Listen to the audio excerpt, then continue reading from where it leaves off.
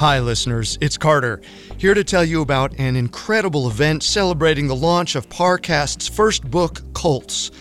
On July 13th, crime junkies Ashley Flowers and Parcast founder Max Cutler are coming together for a night of true crime to remember.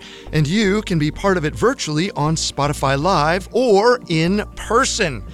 The evening will take place in Los Angeles and feature discussions about the book, a live Q&A, and so much more. All ticket sales up to $125,000 will be matched by Max Cutler and donated to Season of Justice, a nonprofit founded by Ashley Flowers that provides financial resources to help solve cold cases and support families impacted by unsolved violent crimes. It's a wonderful cause and an evening perfect for any true crime fan. But time is running out. Register for your spot today at parcast.com/cults. All attendees will receive a special signed copy of Parcast's new book, Cults. So don't wait. Sign up at parcast.com/cults.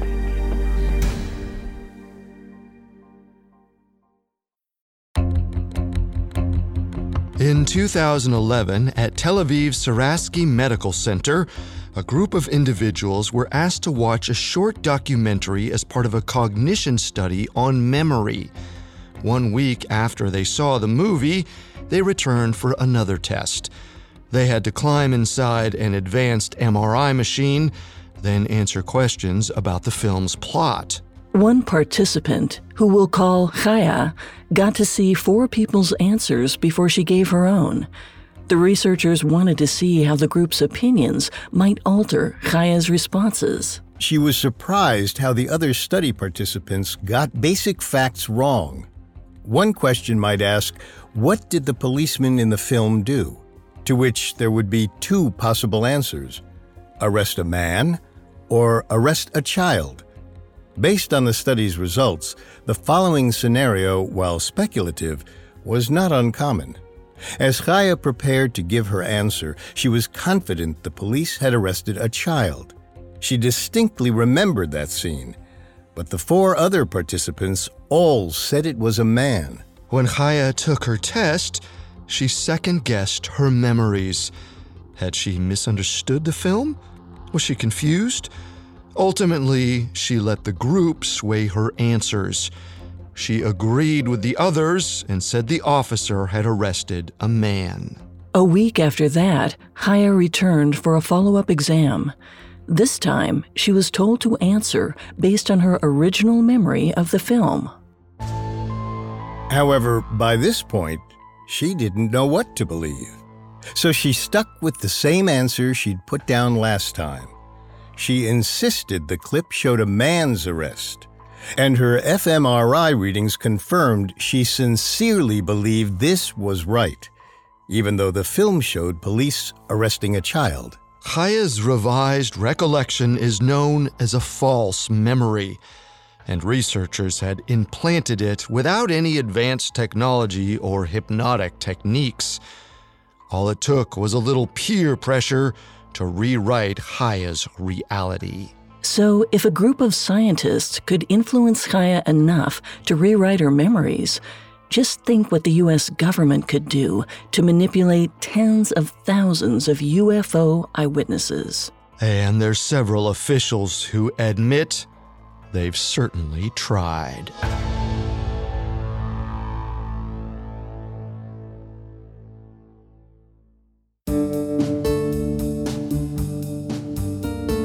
Welcome to Roswell: The Legacy, a 4-episode Parcast special presented by Unexplained Mysteries and Conspiracy Theories. I'm your host, Molly. And I'm your host, Richard.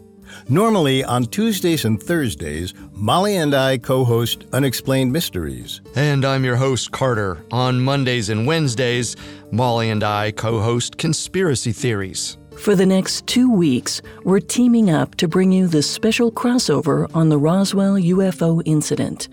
It happened 75 years ago this week and kickstarted decades of speculation about extraterrestrial life. Over the course of 4 episodes, we're diving deep into all the ways the infamous event changed American culture. For many people, The Roswell crash was the first indication that aliens existed, and the aftermath suggests the U.S. government is keeping that information under wraps. Today, we're asking, why haven't we been able to explain everything that happened in Roswell? We'll examine the misinformation techniques the U.S. government used to silence eyewitnesses. And we'll look at the ways authorities still manipulate the American people, especially when it comes to UFOs. Next time, we'll determine what was worth covering up. We'll investigate what happened to the wreckage after it was transported from Roswell. And we'll examine theories about what became of those alien bodies. We have all that and more coming up. Stay with us. This episode is brought to you by State Farm. From your morning podcast to your afternoon playlist, State Farm knows you personalize your entire day. And that's why State Farm helps you personalize your insurance with the State Farm Personal Price Plan. It offers coverage options that help protect what you care about most at an affordable price just for you. Like a good neighbor, State Farm is there. Prices vary by state. Options selected by customer. Availability and eligibility may vary. This episode is brought to you by J.Crew. This spring, J.Crew is telling a linen love story. From perfectly rumpled beach cover-ups and effortlessly sexy suiting to button-up shirts from the world-famous Baird McNutt Mill in Ireland, the new J.Crew collection is made to be shared, lived in, and loved for decades and generations to come. Shop linen like you've never seen it, and more new arrivals for spring 2024 at jcrew.com. Dreaming of a better sleep? Tossing and turning is not your destiny. And Ollie is here to help. Ollie invites you to sink into sweet, sweet slumber to improve your mental and physical health and overall wellness. More than just melatonin, Ollie's ingredients help you unwind your mind for a delightfully dreamy drift off. Sleep is on the way at Ollie.com. That's OLLY.com.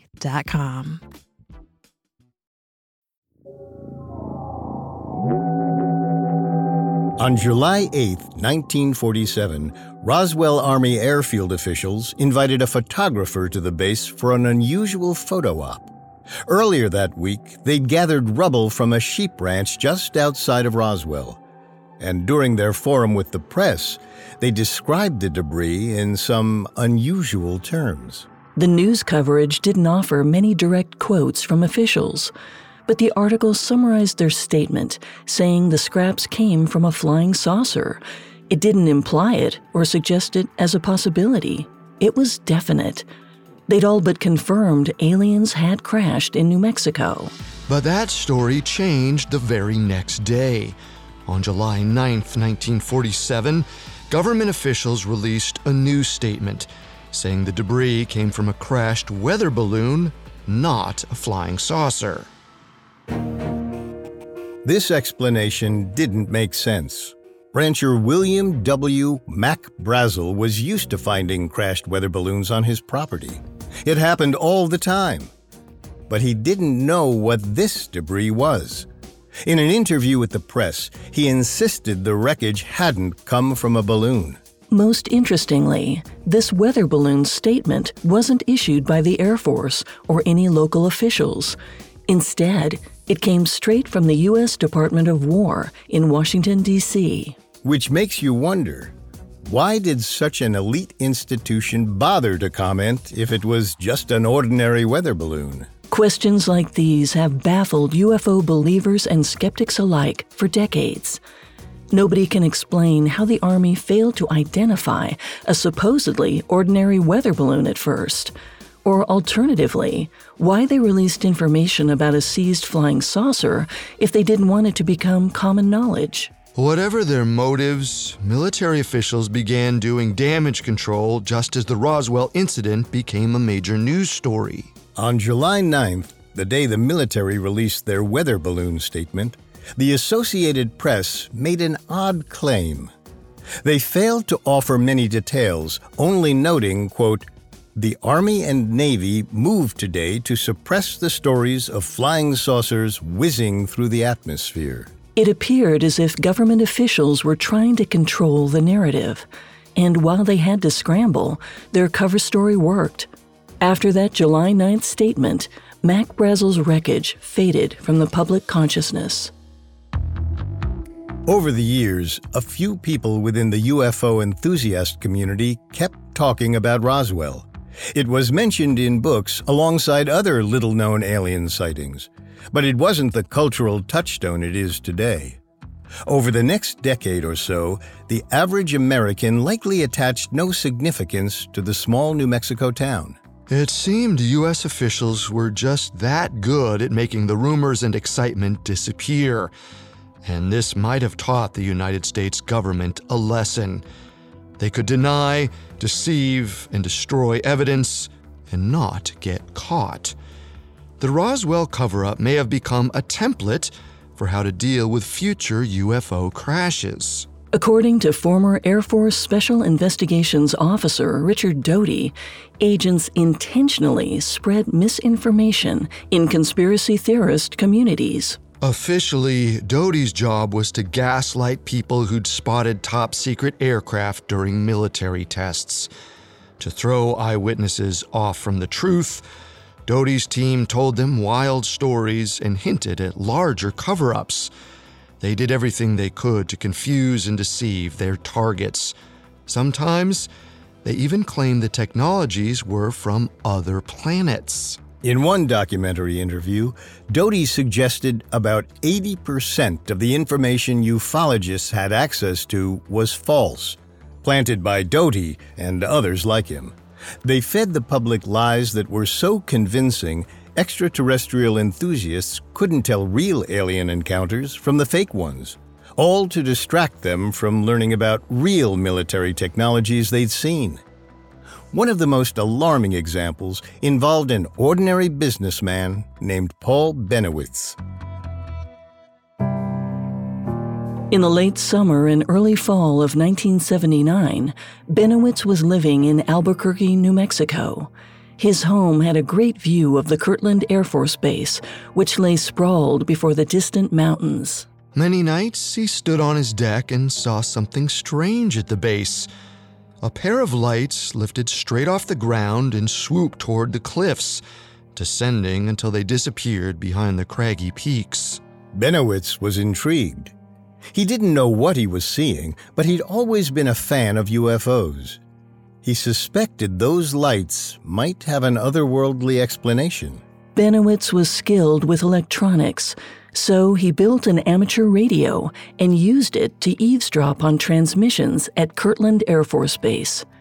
He figured the military had to know what was taking off from their property, and if he heard them discussing the vessel, he'd solve the mystery. Sure enough, Benowitz picked up on something odd, and it wasn't the voices of Air Force personnel. Instead, it was a static noise that sounded unnatural. The more he listened to it, the more he became convinced he was monitoring something that hadn't originated on Earth. Benowitz worried that whatever was causing those sounds and lights posed a national security risk. It had access to the base, and the Air Force seemed completely unaware.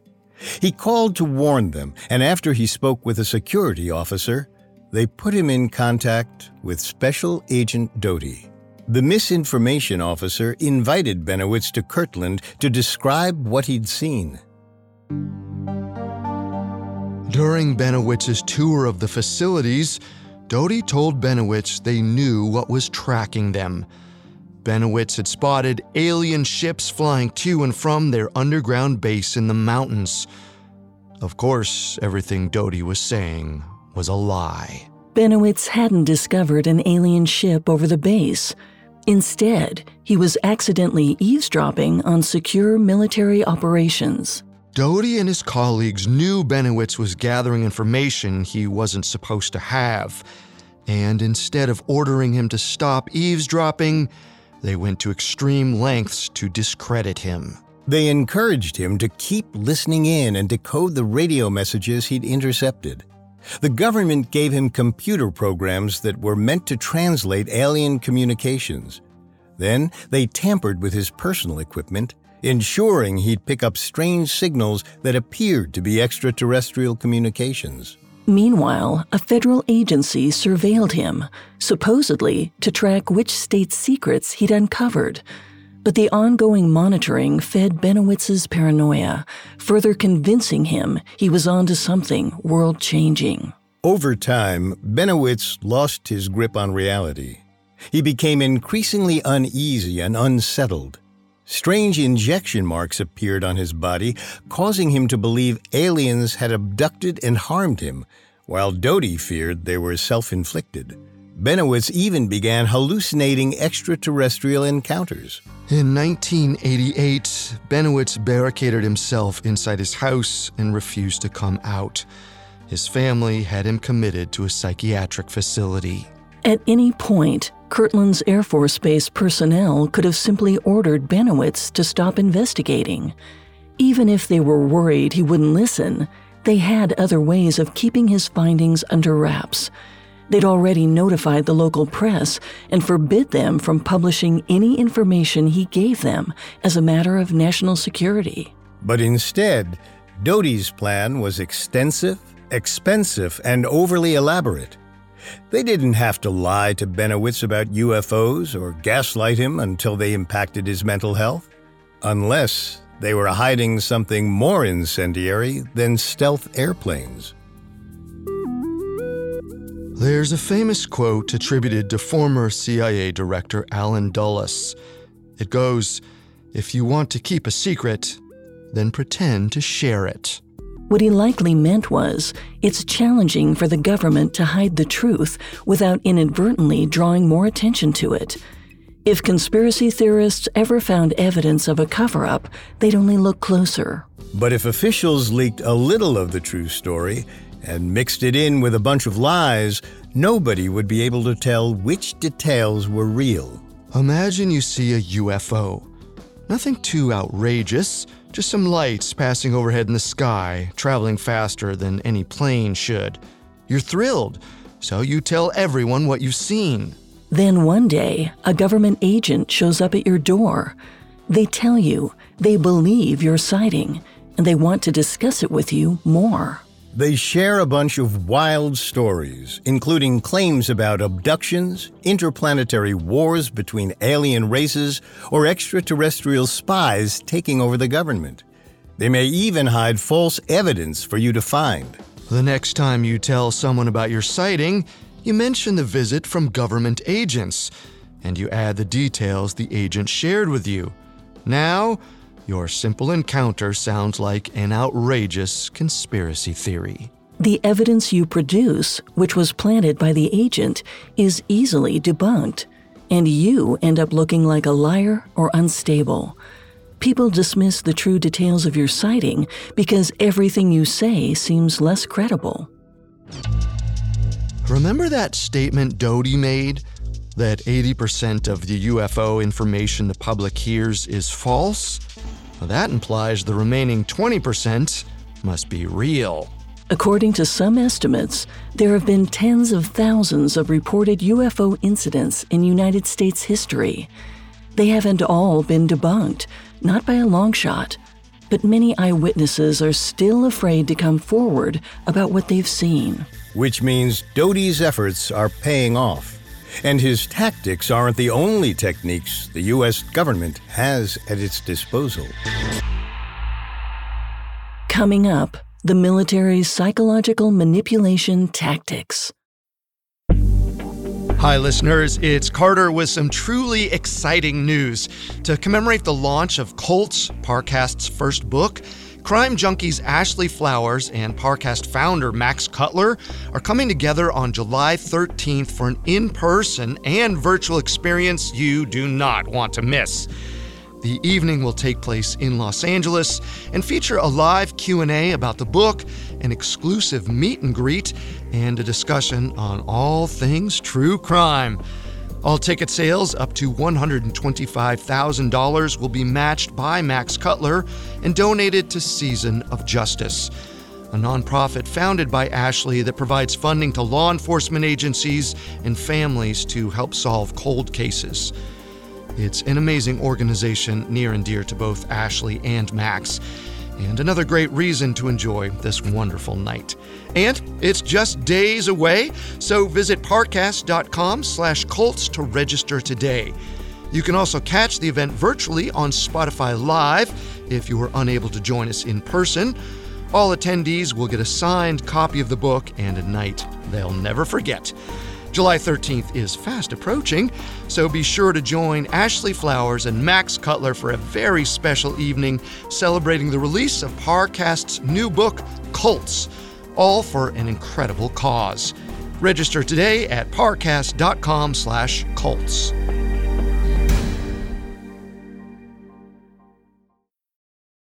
eBay Motors is here for the ride. With over 122 million parts for your number one ride or die, you can make sure your ride stays running smoothly. Brake kits, LED headlights, bumpers, whatever your baby needs, eBay Motors has it. And with eBay Guaranteed Fit, it's guaranteed to fit your ride the first time, every time.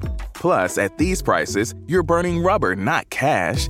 Keep your ride or die alive at ebaymotors.com. Eligible items only. Exclusions apply. Now, back to the story. Since at least 1947, the U.S. government seems to have taken an interest in investigating alien encounters and covering them up. A 2019 Gallup poll suggested more than 2/3 of Americans believe the government was withholding information about unidentified flying objects. Assuming this is true, we're left with one question. Why hide the truth? What would happen if the general public knew aliens existed? Perhaps our leaders are hiding extraterrestrials because they want to avoid mass panic. If the average human being knew the universe was crawling with potential invaders, they'd be overcome with terror and hopelessness. There could be rioting in the streets. In 1953, the CIA's Office of Scientific Intelligence released a report by the so-called Robertson Panel. In it, they warned America's enemies could use UFO reports, real ones or hoaxes, to trigger, quote, mass hysteria. They'd already seen this situation play out once. On October 30th, 1938, Orson Welles broadcast his story, War of the Worlds. When listeners heard the fictional accounts of Martian invaders, many panicked and called their local police. A real alien incident could trigger an even deadlier reaction. In other words, intelligence analysts suspected the American people weren't ready for the truth about aliens. And if the public confirmed they were real, society as we know it would come apart at the seams. But let's unpack that allegation further. Eyewitnesses have reported consistent sightings for nearly a century now. In 2019 alone, 5,971 UFOs were spotted above the United States, and yet panicked mobs never swarmed the streets. Granted, there's a difference between an unverified sighting and official confirmation of alien life, but it's still hard to imagine such a profound negative reaction. Bruce Handy of Time magazine described a more likely outcome, saying, quote, "If the government ever really said jigs up and produced a preserved alien for our delectation, we would be stunned for a day or two, perturbed for a week longer, and then we would move on." Writing for Slate, journalist Sarah Scholes discussed an alternate but surprisingly compelling possibility. Perhaps officials don't want us to know about extraterrestrials because they're trying to prevent peace on Earth. Proof of alien life could be a philosophical game changer. If human beings knew we weren't alone in the universe, we'd have to reassess our values. Many people may decide their petty squabbles just don't matter when compared to the scope of the cosmos. Furthermore, interplanetary travelers would have advanced technology far beyond what we've developed on Earth. A culture with functional spaceships might also have solutions to scarcity or sustainable fuel sources. Perhaps extraterrestrials could help us solve world hunger or poverty. And if interplanetary travelers did help with these problems, humanity might end all wars in an instant. Which would be terrible news for defense contractors, monopolistic CEOs, and officials who thrive on inequality and war. However, there is one other very likely explanation we haven't discussed yet: national security concerns. We're not trying to imply humanity is engaged in some secret interstellar war with invaders from another planet. But perhaps our most efficient military technologies weren't developed here on Earth. Of course, defense contractors wouldn't want other nations to know how we developed our weapons and defense machinery. This would make it too easy for them to harvest material from downed UFOs elsewhere in the world. So they keep the whole program under wraps. We may never know why the authorities are so invested in hiding evidence of extraterrestrial life, but we don't need to understand their reasoning to understand their tactics, which we now know a little bit about, thanks to a government leak. In the summer of 2013, CIA contractor turned whistleblower Edward Snowden stepped onto the scene.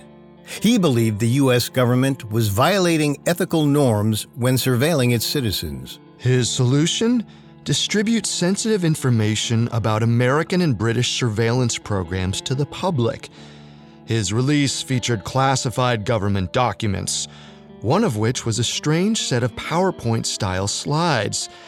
They appeared to come from the UK Security Agency, the Government Communications Headquarters, or GCHQ. The deck itself was named The Art of Deception. It's not entirely clear what these slides were. They could have been a training booklet or a presentation. They're 50 pages long, filled with complex graphs, trippy pictures, and minimal text to explain what the images meant. But one detail is clear. The deck illustrates some techniques UK officials can use to deceive the public. The Art of Deception showed British misinformation officers how to hide the truth, create distractions, and confuse their targets. They could manipulate the news through traditional press outlets or social media, or they could target individuals via phone, email, and text. The most intriguing slides were buried about halfway through the deck. None of them had any descriptive text, but they featured a full-page photo of a flying saucer, 4 panels of a blurry mechanical craft suspended in the sky, and a circular dome-shaped object zipping over the horizon. Perhaps whoever built the deck was educating other agents on how to keep aliens hidden. There's one other set of slides that bears mentioning. It features the text, "People make decisions as part of groups. People make decisions for emotional reasons, not rational ones." This fits with what we already know about manipulation and social pressure. Earlier, we talked about the 2011 study on false memories.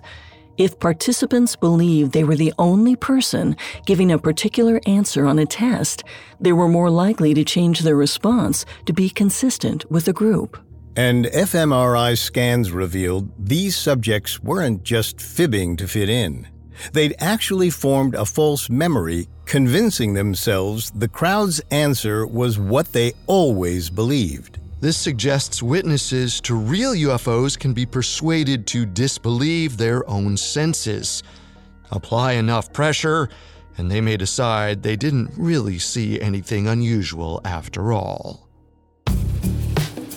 These tactics were likely at play during the Roswell incident.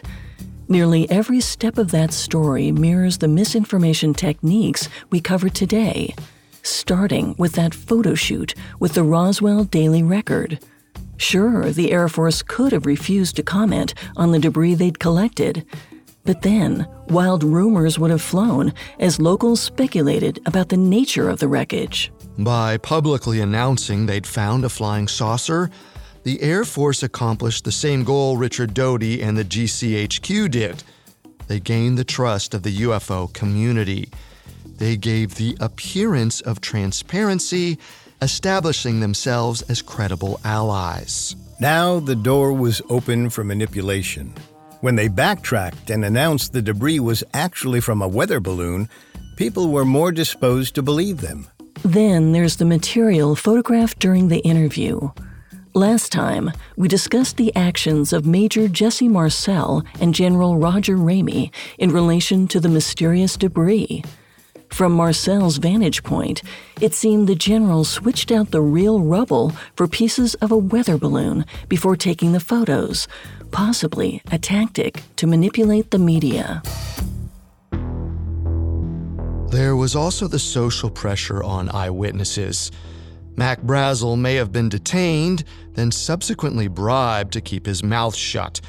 It's also possible that Sheriff Wilcox was ordered to stay silent or pay with his life. In both cases, authorities seem to have ensured the eyewitnesses towed the party line. And once the people closest to the Roswell crash were silenced, any remaining witnesses may have been reluctant to speak up. Perhaps, like the participants in that Suraski Medical Center study, the pressure made them rewrite their own memories. Who knows how many people saw truly shocking details of the crash, only to be brainwashed into forgetting them. The alleged Roswell cover-up was thorough, but manipulation tactics aren't always perfect. The truth can get out, especially if the leak comes from the inside. Coming up, the Roswell case gets a second wind.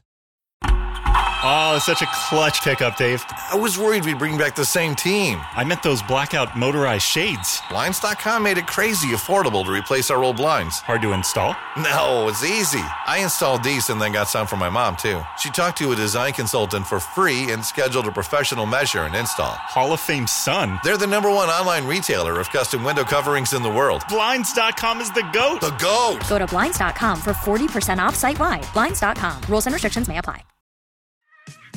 There's a lot that could impress you about the all-new Honda Prologue EV. True, it's got class-leading passenger space and clean, thoughtful design and intuitive technology. But what really sets the Prologue apart from the competition is that it's more than an EV. It's a Honda. Honda, the power of dreams.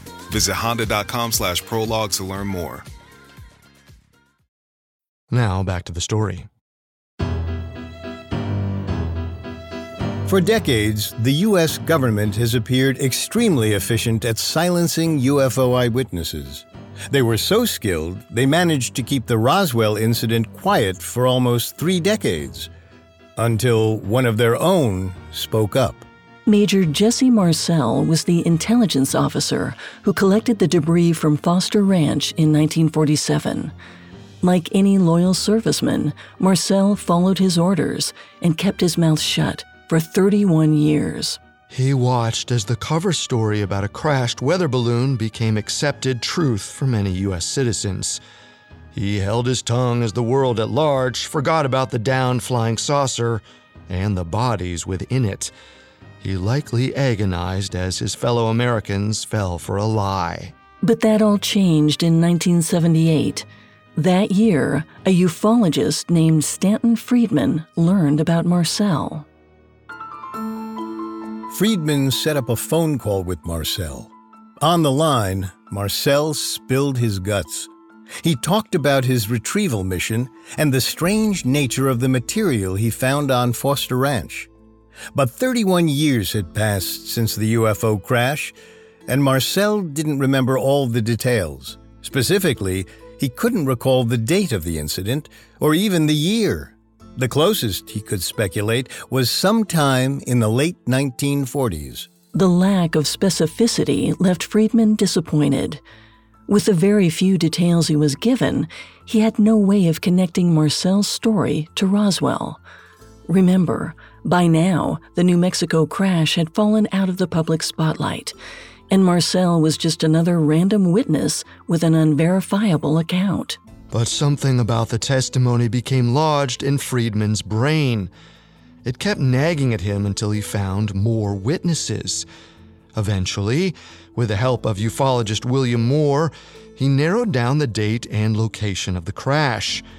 They even found the Roswell Daily Record article calling the rubble a flying saucer. The coverage mentioned Mac Brazel, Sheriff Wilcox, and others. From there, Friedman's investigation was off to the races. They eventually shared their research with author Charles Berlitz. Moore and Berlitz compiled all their findings into their 1980 book, The Roswell Incident.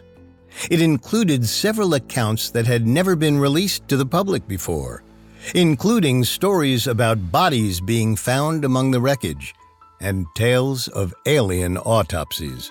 In spite of the incendiary claims, the Roswell incident didn't make much of a cultural impact at first. However, it did make the crash somewhat famous within the ufologist community and caught the attention of some government officials, including Richard Doty and his team of misinformation officers. Shortly after the Roswell incident hit the bookstores, Moore received an invitation from a mysterious government official who refused to identify himself. For simplicity, we'll call him Agent Jones. Jones told Moore he was intrigued by the information he'd uncovered about Roswell, and the government wanted to share more with him. In exchange, Moore had to do a favor for the authorities: spread information that they provided throughout the UFO believer community. Unfortunately, much of this information wasn't based in fact, and the government knew it. To be clear, Jones contacted Moore after his Roswell book was published. It doesn't seem the misinformation officers had anything to do with his original research. Still, Moore knew he was making a deal with the devil, but it seemed worth it. He'd have to lie to his colleagues, but once he learned the truth, he could undo all the harm. He could expose Jones's operation and produce evidence of alien life in one fell swoop. So Moore joined the misinformation team. He even collaborated with Richard Doty and helped gaslight Paul Benowitz. When Benowitz was committed, Moore was one of the first to hear about it. The news forced him to reflect on his choices. He realized he'd made a mistake. He should never have allied with Jones and Doty. Moore had to take extreme steps to fix his errors. Resigning from Doty's team wasn't enough. He had to take the operation down. On July 1st, 1989, Moore was booked to speak at a UFO convention. But few knew what he planned to say. He took the podium to rousing applause. He knew everyone trusted him, and he didn't deserve their respect. But he smiled anyway. Then he confessed everything. He said he'd lied to Paul Benowitz, that he'd spread misinformation about aliens for years. He likely left the audience wondering who they could trust. If an established ufologist like Moore was a government plant, how could they believe any news they heard about aliens? The crowd booed him consistently throughout his 2-hour speech.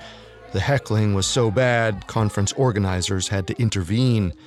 When Moore finally strode away from the stage, he knew he'd destroyed his reputation, but he still thought he'd made the right move.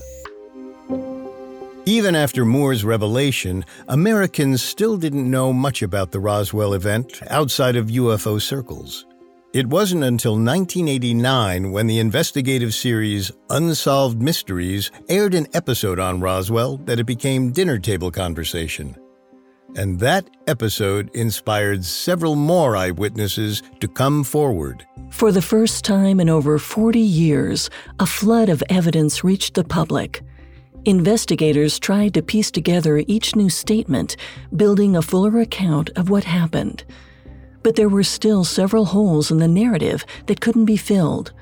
Many wondered if the U.S. government had the answer. Thanks to immense public pressure on the subject, Congress issued new orders to the Air Force in February 1994.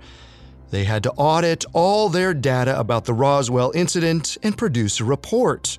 By this point, almost everyone who would have been involved with the Roswell cover-up had long since retired or died, so they had to work off archival records and public news stories. Still, within a few months, they believed they had enough information to disclose what they'd learned.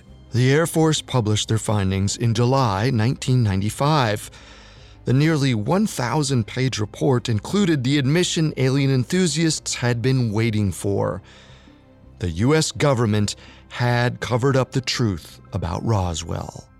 But the 1994 study didn't confirm the wreckage came from an extraterrestrial ship. Instead, it said the debris was tied to a recently declassified military program called Project Mogul. In the mid-1940s, U.S. military officials were desperate for every scrap of information they could find about Soviet nuclear programs. They realized every time an atomic bomb was detonated, it sent low-frequency sound waves through the ionosphere, an electrically charged region of the Earth's upper atmosphere. So, Air Force officials sent measuring instruments into the ionosphere in the form of balloons. Those machines listened for pressure waves, and if they picked up a rumble that couldn't be linked to an American nuclear detonation, they'd know the Soviets were testing their own weapons. Mogul balloons were released in Alamogordo, an Army airfield around 100 miles from Roswell, New Mexico. But on June 4, 1947, one of their vessels was lost and never recovered. The Air Force investigators concluded this was likely the debris Mac Brazel found. But there are a lot of problems with this explanation. First and foremost, the timeline doesn't make sense. Jim Ragsdale's reported sighting of an aircraft going down near Roswell occurred on July 3, 1947, nearly a month after the Project Mogul balloon went missing. Mac Brazel also found the wreckage on his ranch in early July, and it's safe to assume it hadn't been there for long. According to some grazing techniques, sheep need to be moved to a new pasture every 1 or 2 weeks, so it's unlikely a massive pile of rubble went unnoticed for a full month by Brazel. In other words, an argument can be made that the scrap didn't crash down on the timeline the Air Force proposed, and it couldn't have been the missing Mogul balloon. This is even clearer when you consider the seemingly indestructible materials at Foster Ranch. It's safe to say the Mogul engineers didn't have access to strange metal that could unfold itself. In a subsequent study, researchers concluded that the material was likely the metal alloy we know today as nitinol, but it wasn't discovered until 1959, over a decade after the Roswell incident. Most importantly, too many witnesses mentioned alien bodies for us to dismiss their accounts. And Project Mogul certainly didn't send small 4-foot-tall observers up in their spy balloons. Needless to say, many people were not satisfied with this explanation. After several public demands for better information, the Air Force opened another investigation into the Roswell crash. And once again, their findings reeked of a cover-up. They released a second report in 1997, just in time for the 50th anniversary of the Roswell incident. The authors didn't just revisit the Mogul theory, they accepted it as truth. But they added a new explanation for the alien bodies. According to this document, the extraterrestrial corpses were test dummies from other projects. From 1953 to 1959, military personnel reviewed freefall conditions by pushing dummies out of high-altitude balloons over New Mexico, then tracking their falls. Reportedly, some of them were never recovered, and others were damaged on impact, losing legs and other limbs so they'd appear to only be 4 feet tall. The Air Force investigators concluded these must have been the so-called alien bodies discovered at Roswell. In cases where witness testimony didn't fit the description of a dummy, they tried to argue the so-called alien corpses were injured or dead pilots of crashed airplanes. The Air Force listed specific accidents that occurred in August 1947 and January 1948. It's likely you've already noticed the biggest problem with this explanation. The dummy test drops didn't begin until 1953, 6 years after the Roswell incident. Likewise, the 2 airplane crashes they cited were also after July 1947. This was a huge oversight. It seemed the Air Force investigators weren't nearly as coordinated as, say, Doty and his team. They tried to explain this away by claiming all the eyewitnesses who saw bodies were simply confused. They must have seen the dummies at some point after July 8, 1947. They just misremembered the date. We'll admit, memories are imperfect. It's easy to confuse dates and other minutiae. Just ask yourself, what did you have for dinner 3 weeks ago? Or what's the exact day and time you last called your sibling? Odds are you don't recall. But that's in part because the meals you ate and the casual conversations you have aren't important. It's normal to forget inconsequential details about your day-to-day life. But large, life-changing events have a way of engraving themselves on our memories. And that's especially true when they're negative or traumatic. Almost every Roswell eyewitness consistently reported feelings of terror when they saw the corpses. Some people, like Jim Ragsdale, were overcome with an intense need to flee. These are not the typical circumstances where someone would misremember the incident. So once again, we're inclined to dismiss the Air Force's findings. Many ufologists believe the U.S. government is still hiding evidence of the Roswell crash, but we don't know why it's so important to keep it secret. One thing is certain. Officials have been interested in extraterrestrials for decades. They formed several secretive groups to investigate UFO sightings. And those programs have become the stuff of legend.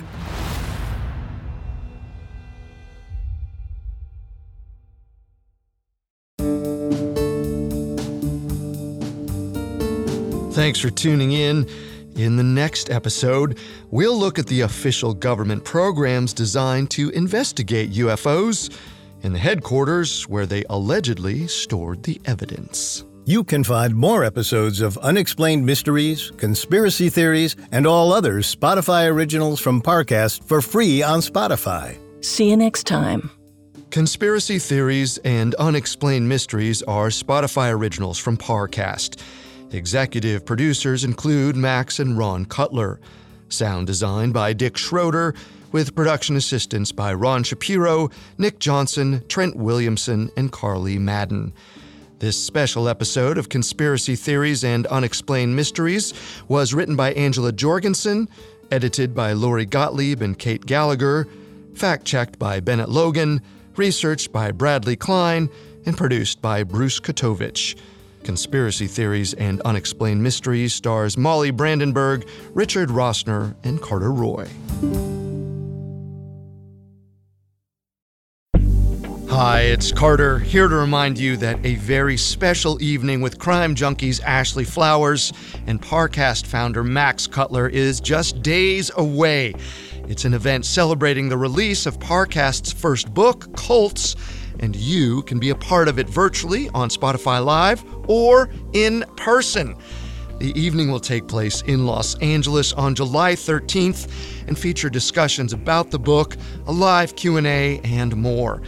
Plus, all ticket sales up to $125,000 will be matched by Max Cutler and donated to Season of Justice, a nonprofit founded by Ashley Flowers that provides financial resources to help solve cold cases and support families impacted by unsolved violent crimes. This has all the makings of being the true crime event of the year, so don't miss out. Register for your spot today at parcast.com/cults. All attendees will receive a special signed copy of Parcast's new book, Cults. That's parcast.com/cults to sign up today.